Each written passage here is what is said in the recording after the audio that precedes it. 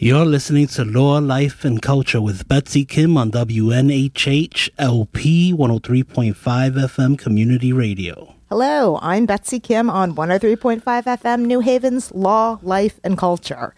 Females comprise about 50.8% of the U.S. population, but according to a March 2017 Pew Research Center report, women only hold 21% of the seats in the U.S. Senate and 19.1% of the seats in the House.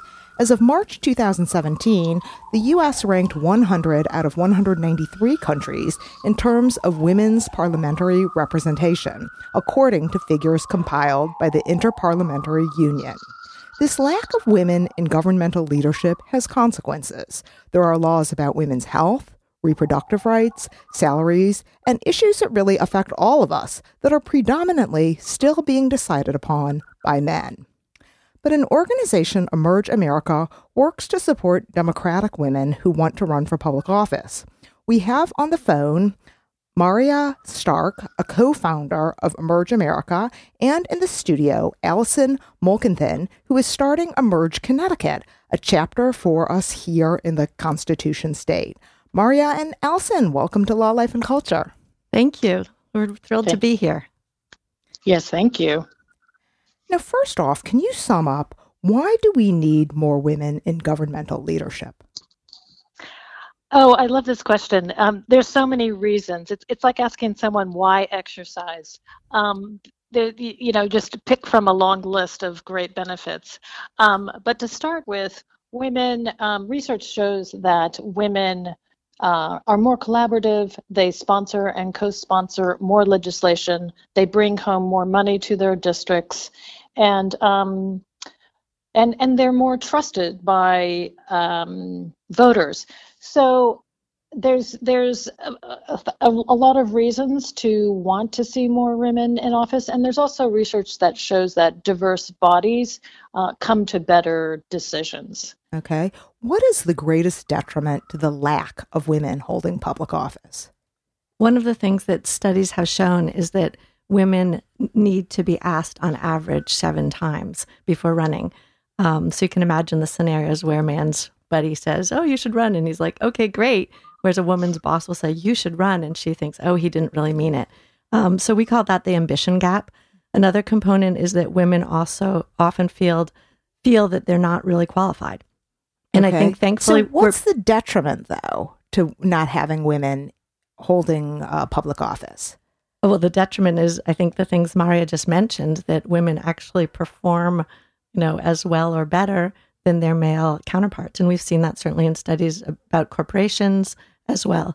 And I'm sorry, Allison, I interrupted you. Can you proceed with what you were talking about it seems you were addressing more an issue as to why women aren't holding public office. Right. Well, I was just going to finish with hopefully more are going to. And I think since the last elections, we've seen a great surge in interest from women in running at all levels. How do you respond to the idea that sometimes people are not always representing their own group's best interests? For example, Clarence Thomas at the Supreme Court is not seen as being a strong voice for African American concerns, and Sarah Palin was hardly a candidate supporting women's issues or even really the credibility as women as leaders, the credibility of women as leaders. So I am assuming your organization is not just about support of any women just because they are women, but wants to assist highly qualified women who also take positions that are pro-women? Yes, of course. We're looking for qualified women, and we have an application process for the spots, and often we're not taking everyone who applies. There's also an interview process because we're making sure not that someone can just write well, but also they can speak well. And I think the main issues are that they have a passion and that they have a desire to serve their community. Now, Emerge America provides a 7-month, 70-hour training program for Democratic women running for public office. Can you explain the components of your program and how it works? Sure. The 70-hour is set in stone. The 7-month is not as much. I think especially in the last 6 months, we've seen some states wanting to run programs in a shorter time period. Usually it's 5 to 6 Saturdays. They're pretty full days, and they cover a lot of topics. So the first day might be entirely on public speaking. The second session might focus on fundraising. but we're about the nuts and bolts, teaching women what it really takes to run. Also, there's a component of mentoring and networking. We're getting them to meet interesting speakers, campaign managers, know elected officials, so that when they complete our training, they have the tools to succeed. Okay. Now, I watched an Emerge America video where women who hold public offices talk about the support they received from your organization. And at least one office holder said Emerge America also provided the first contribution to her campaign. If women successfully complete the training, do you then offer them financial support? And can you describe that component? Actually, we do not. We are a 527, so we are only training the women. We do not support them with dollars. However, as you can imagine, many of the women create and find a network and mentors during the process. And so often it's other alums or colleagues or people that they meet during the training that might be their first check. Now, Maria, can I add you into the conversation in terms of the training? Is it similar for all women across all the states? Well, certainly there are some things that are very consistent, like our public speaking training and our fundraising training, but then each state can tailor the training to various degrees to suit the needs of their own population. Okay. So why does your organization support Democratic candidates instead of any and all women candidates? Well, when you're talking about an in-depth program like our own in a cohort-based program, you're having people spend a lot of time building their network, and it would be very inefficient and wouldn't make sense for people to build this network where half of it would have to be tossed away. So what you'll find is, for training programs that are like the brief one-day workshop or a boot camp, that those often are nonpartisan because it's not about building a network. When you're talking about the long-term, in-depth programs where you're building community and a network, those programs are partisan. Do you get funding from the Democratic National Committee, or where do you get the money for your organization? Our money comes from Democratic Party donors and also from tuition from the program members, some corporate sponsorships. But we have been independent of the party in part because we're here for good. The party comes and goes based on election cycles, but we're just a consistent backbone for women candidates. Once you're in Emerge, you're always in Emerge. And so, we've just been able to be independent, which we've really found a useful thing. Okay. At the top of the program, I provided statistics about how lagging women are in terms of the numbers in elected offices. Allison addressed some of this as well in one of her answers previously, but would you like to add to why you think the reason is for this? Yeah, definitely. There's a lot of research that shows that there's a big gap in two major things. One is feeling qualified to run for public office, and the second is being asked to run. Being asked to run is important for both men and women, but men are asked to run more frequently than women are, in part because we still in this country have a male model of leadership. So, the silver lining in Trump having won this election is I think he may have, at least for a generation, removed the idea that someone is unqualified to run for public office. So that's part of the reason I think that we're seeing such a surge in interest in the program. Everybody realizes that they have to step up and that they can and that they're qualified. Now, indulge me while I go off on my little jag here, but I think clearly sexism and out-and-out misogyny was a huge factor in the last presidential election. To me, Hillary Clinton was clearly the more capable, more prepared, more experienced candidate. It's demonstrated in every presidential debate, with Donald Trump even blurting out such a nasty woman in the last debate. And the email server, it's clear that that was just an excuse. It was more recently reported Mike Pence used his private AOL account to communicate about security at the governor's residence and Indiana's response to terror attacks around the globe, and his email was even hacked. I didn't hear any chants or see any signs of lock him up, the whole email outrage simply quietly disappeared. And this was just an excuse, I felt, to rally against Hillary Clinton, and that anyone but Hillary outrage was not only criticism, but hatred.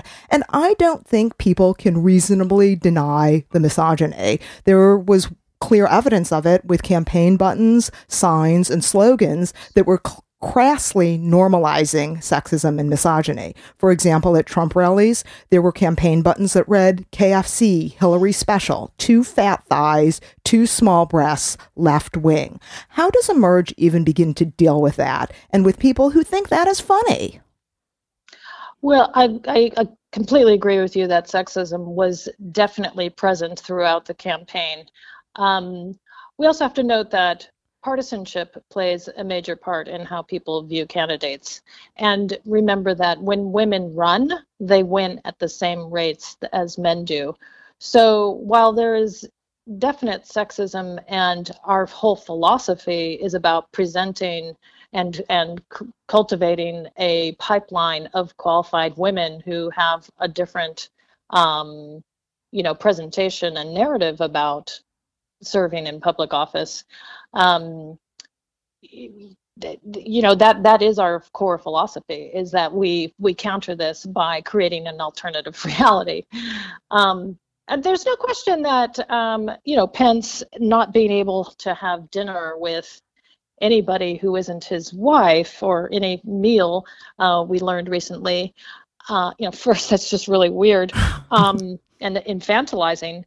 But really, it's no different from ultra-Orthodox Jews who will not sit next to a woman, or to fundamentalist Muslims, because the implications about that are, essentially an exclusion of women from being colleagues of any sort. I mean, if you can't work with somebody or advise them, or have a normal working relationship, how are you going to promote them? So, I don't know why he's so broken that he doesn't have the integrity to be around a woman without his wife there. That's their problem. But we really are about building a pipeline of qualified women who have their own narrative to tell that we find very compelling. Now, the New York Times reported 53% of white women voted for Trump. How does Emerge address that? Again, I would say that the core philosophy and what we do is very much to counter what essentially was a white supremacist view of male leadership.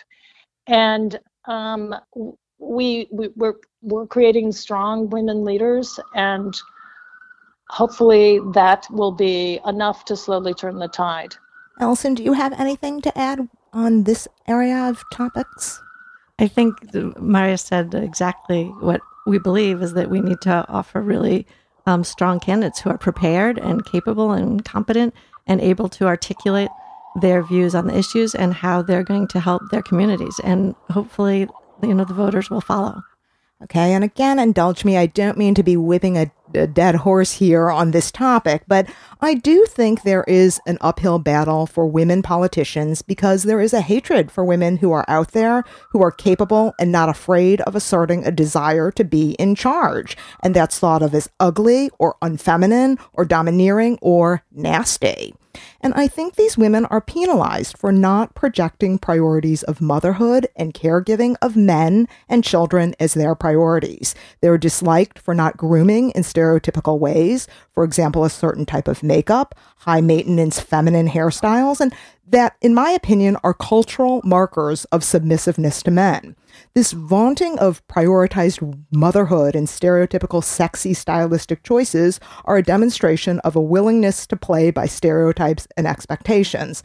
And that's according to my opinion. But those traits are not necessarily seen as strengths that get women elected to offices of power. Quite the contrary. But the flip side is you get pilloried, like Hillary Clinton. So how does Emerge and its chapters counter this pervasive cultural obstacle against women who want to win and succeed in political office? I would say that again, it's important to remember, because I do want to encourage women to run, that when they run, they win at the same rate that men do. And so, yes, absolutely, women face an uphill battle. And I do think that one of the reasons we see that women are so much more effective in public office is because they're passing a higher bar. So the studies that show that women sponsor more legislation, co-sponsor more legislation, bring more money home, are more effective legislatures, is really a reflection that they are more extraordinary than the men who run and win. This is, of course, on average. And so what we do is have a program where we show women that being your your authentic self is a very compelling narrative that voters buy. And that is what our program is about, helping women find that and project that. Sure. But do the Emerge chapters sort of have to avoid certain hot button issues? Because I think it can be hard in that you don't want to be marginalized by those who made feminism a dirty word, and the end goal is to get women elected. So do you counter these attitudes, but have to walk a line because you don't want to be accused of being shrill or militant? We're a nuts and bolts organization. We're teaching people skills, giving them a network. And so certainly those kinds of conversations will happen around the edges, and people learn from different styles and models, and but ultimately they have to choose what their message is and how they can be their most authentic self. Okay. So we're here to provide that infrastructure. Okay. And go ahead. One of the things I found interesting when I got involved with Emerge is just that there wasn't any training on issues per se, because I was told most women come into, having an interest to run because they already have issues that they really care about and that they really know a lot about. And speaking of, speaking at least, of sexism and the whole nasty women issue and episode, I understand Allison is going to be manning a booth at the Nasty Women exhibition at the Library Institute on Chapel Street in New Haven. Allison, can you tell us about the decision to get women to learn more about starting a Connecticut chapter at this exhibition? Sure. As you know, after the women's marches, there's been huge interest from many women and luckily to run, but also to get involved and see what they can do on specific issues and overall. So we Emerge Connecticut, the organizing committee, are trying to attend as many events as we are able. And there's a lot of following the march events. This one is particularly exciting because New Haven's one of the major cities of the state, population-wise, I think power-wise as well. And this exhibit is huge and incredible. So we really want people in New Haven to be involved. Emerge won't be located per se in one place. Obviously, Hartford's the capital. And so there's a lot of reason to have things going on around Hartford. But we definitely want people, especially women, from all over the state to be involved, to be donors, to apply to run, to apply to the training, to help out, to write articles, to do everything they can do. So New Haven's certainly a focus point for our efforts. To be honest, in Connecticut, I think several of our politicians are doing a good job, and I feel both Senators Murphy and Blumenthal work hard to represent their constituents, both men and women. They're Democrats.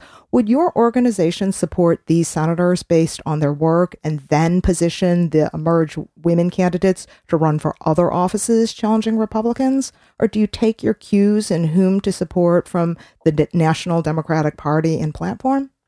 So working backwards, no, we don't take our cues from any platform, as Maria said. We're really standalone and looking towards the long term and towards building the bench, creating the pipeline, also focusing on local politics, because often that's where, especially women, really learn the ropes and get known themselves. But no, I guess the key word is support. We don't support any candidate. So those men or women who are in place and doing a great job, that's wonderful. We certainly cheer for them. But our job is to get more women in the pipeline. So we would certainly not make any efforts to try to unseat a man who's doing a great job. Why is an Emerge chapter needed in Connecticut? Because we're basically a blue state, and I think is generally, at least in New Haven, very progressive. I think Emerge is needed everywhere because, as you've mentioned, and as Maria's mentioned, the stats about women in politics all over the U.S. and as a whole in the U.S. compared to other countries are quite compelling. But Connecticut's a little bit more purple than it used to be. And I think the combination of women needing to be involved in politics at local levels, at state levels, and at the national level are important. And that means having women start from all states. You are learning about Emerge America with co-founder Maria Stark and about the initial steps to create an Emerge Connecticut with that chapter's founder, Allison Molkenthin, here on WNHH 103.5 FM in New Haven, and I'm Betsy Kim. So Maria, your organization launched in 2002 and now is established in 18 states. I understand California was the first state where Emerge was formed. In 2002, Republicans gained a majority in the U.S. Senate with President George W. Bush in the White House, assuring Republican governmental control. Was that the catalyst for the creation of Emerge, or how did it all come to be? Well, for me personally, it started a bit earlier when George Bush was elected president, which I thought, things couldn't get worse. How naive. And so I really felt like Democrats can be enamored of the big ideas, but what we really needed to be doing was building a pipeline at the local level. And so I got together with some other women in San Francisco to start Emerge. And ultimately, the specific political situation back in 2002 was that there were only 2 women on San Francisco's city council, the Board of Supervisors. And in one of the most progressive cities in the country, that just seemed quite appalling. And so that was the initial impetus for starting the Emerge program. Since its inception, your organization has trained over 2,000 Democratic women to run for office. 52% of your program participants have actually run or been appointed to office. And with those who do run, 70% have won their elections. What would you say is the key to such successful results?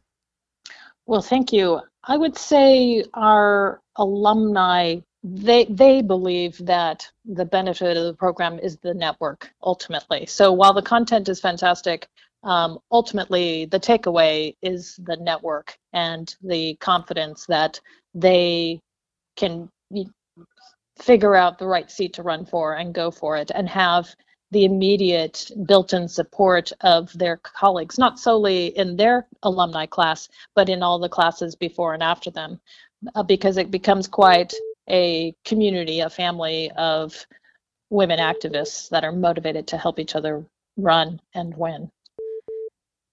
What are the plans for expanding Emerge beyond its current 18 states and in addition to Connecticut? Well, our plan is to be in all 50 states within the next 5 to 10 years. This year, we're adding several more states, including New York, Connecticut, and Washington, and Louisiana. Okay. Now, Allison, in Connecticut, you held an initial meeting in Darien, and I missed it. So can you fill me in as to what happened? Sure. Well, this is a really exciting year because we're launching it in Connecticut. So we're doing lots of tabling, as I mentioned, at events. We have a landing page on Emerge America's website. So if you go to emergeamerica.org and search down below where it says groups information and click on Connecticut, there's a place where you can donate. And if you click add me to your email list, I basically get that and the organization holds on to it. So any news or events will be sent out by email to anyone on our site. We're raising money. The way Emerge works is that we need to raise an initial budget to hire an executive director. We hope to do that in sort of June, July, so that we can take applications and start our first program by September so that we're focused on the 2018 elections. And we've been told that anyone who applies and we don't have a class ready for them in time might be able to do a boot camp in a local state over the summer. And New Haven is a great city in that it's teeming with very smart people, I think, who are incredibly active in public life and care about social issues. For your purposes, I think New Haven would be a great anchor city, as Hillary Clinton captured 86% of the vote in New Haven, according to the New Haven Independent. How would you like New Haven to get involved with Emerge? I'd love to see lots of women involved. And as I say, the easiest way to do that is to go to the website and join the email list. If you have a real interest and you do that, it comes to me. We're looking for people to do fundraising events, to do informational events, to spread awareness. I think the main thing is spread the word. And in a couple months, hopefully, we'll be asking people to spread the word with friends who they think should run. So if women who are even thinking about public office, I'd suggest that they go check out your website at emergeamerica.org. There's a wealth of information, and you can even forward the site, as Allison suggested, to other women who you think should run for office as well. But what else should potential office candidates do?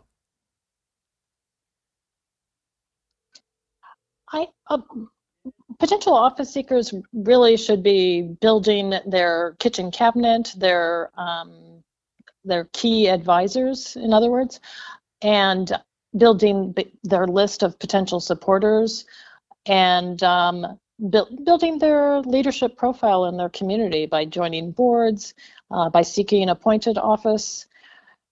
There's a number of things that lay the groundwork for an effective run for office. Okay. So, Allison, do you have any Connecticut meetings or other events coming up? We will be at a lot of events, even I think tomorrow, April 1st. There's one in Middletown, Connecticut. It's a post-Women's March. There's one in Bridgeport for sort of Fairfield County. Some of the gals on my organizing committee in Hartford are constantly at events. So, yes, we have sort of constant events. There's at least one tabling event a week, I would say. So would the Emerge America website be the source of information where people in Connecticut could also find out about these events? Yes. As I say, the Connecticut, if they join the email list, yes. So do you train people running, I know, both for office as well as those interested in different kinds of appointed offices? Is the training any different for people who are looking for appointed positions? No, the training is the same for everyone, and appointed office definitely can be a stepping stone to elected office. We do find a lot of women getting appointed to offices before they make their first run. But the training is the same. Okay. What about women or men who are not planning to hold office but are interested in getting involved in some way? Is there a role for other participants?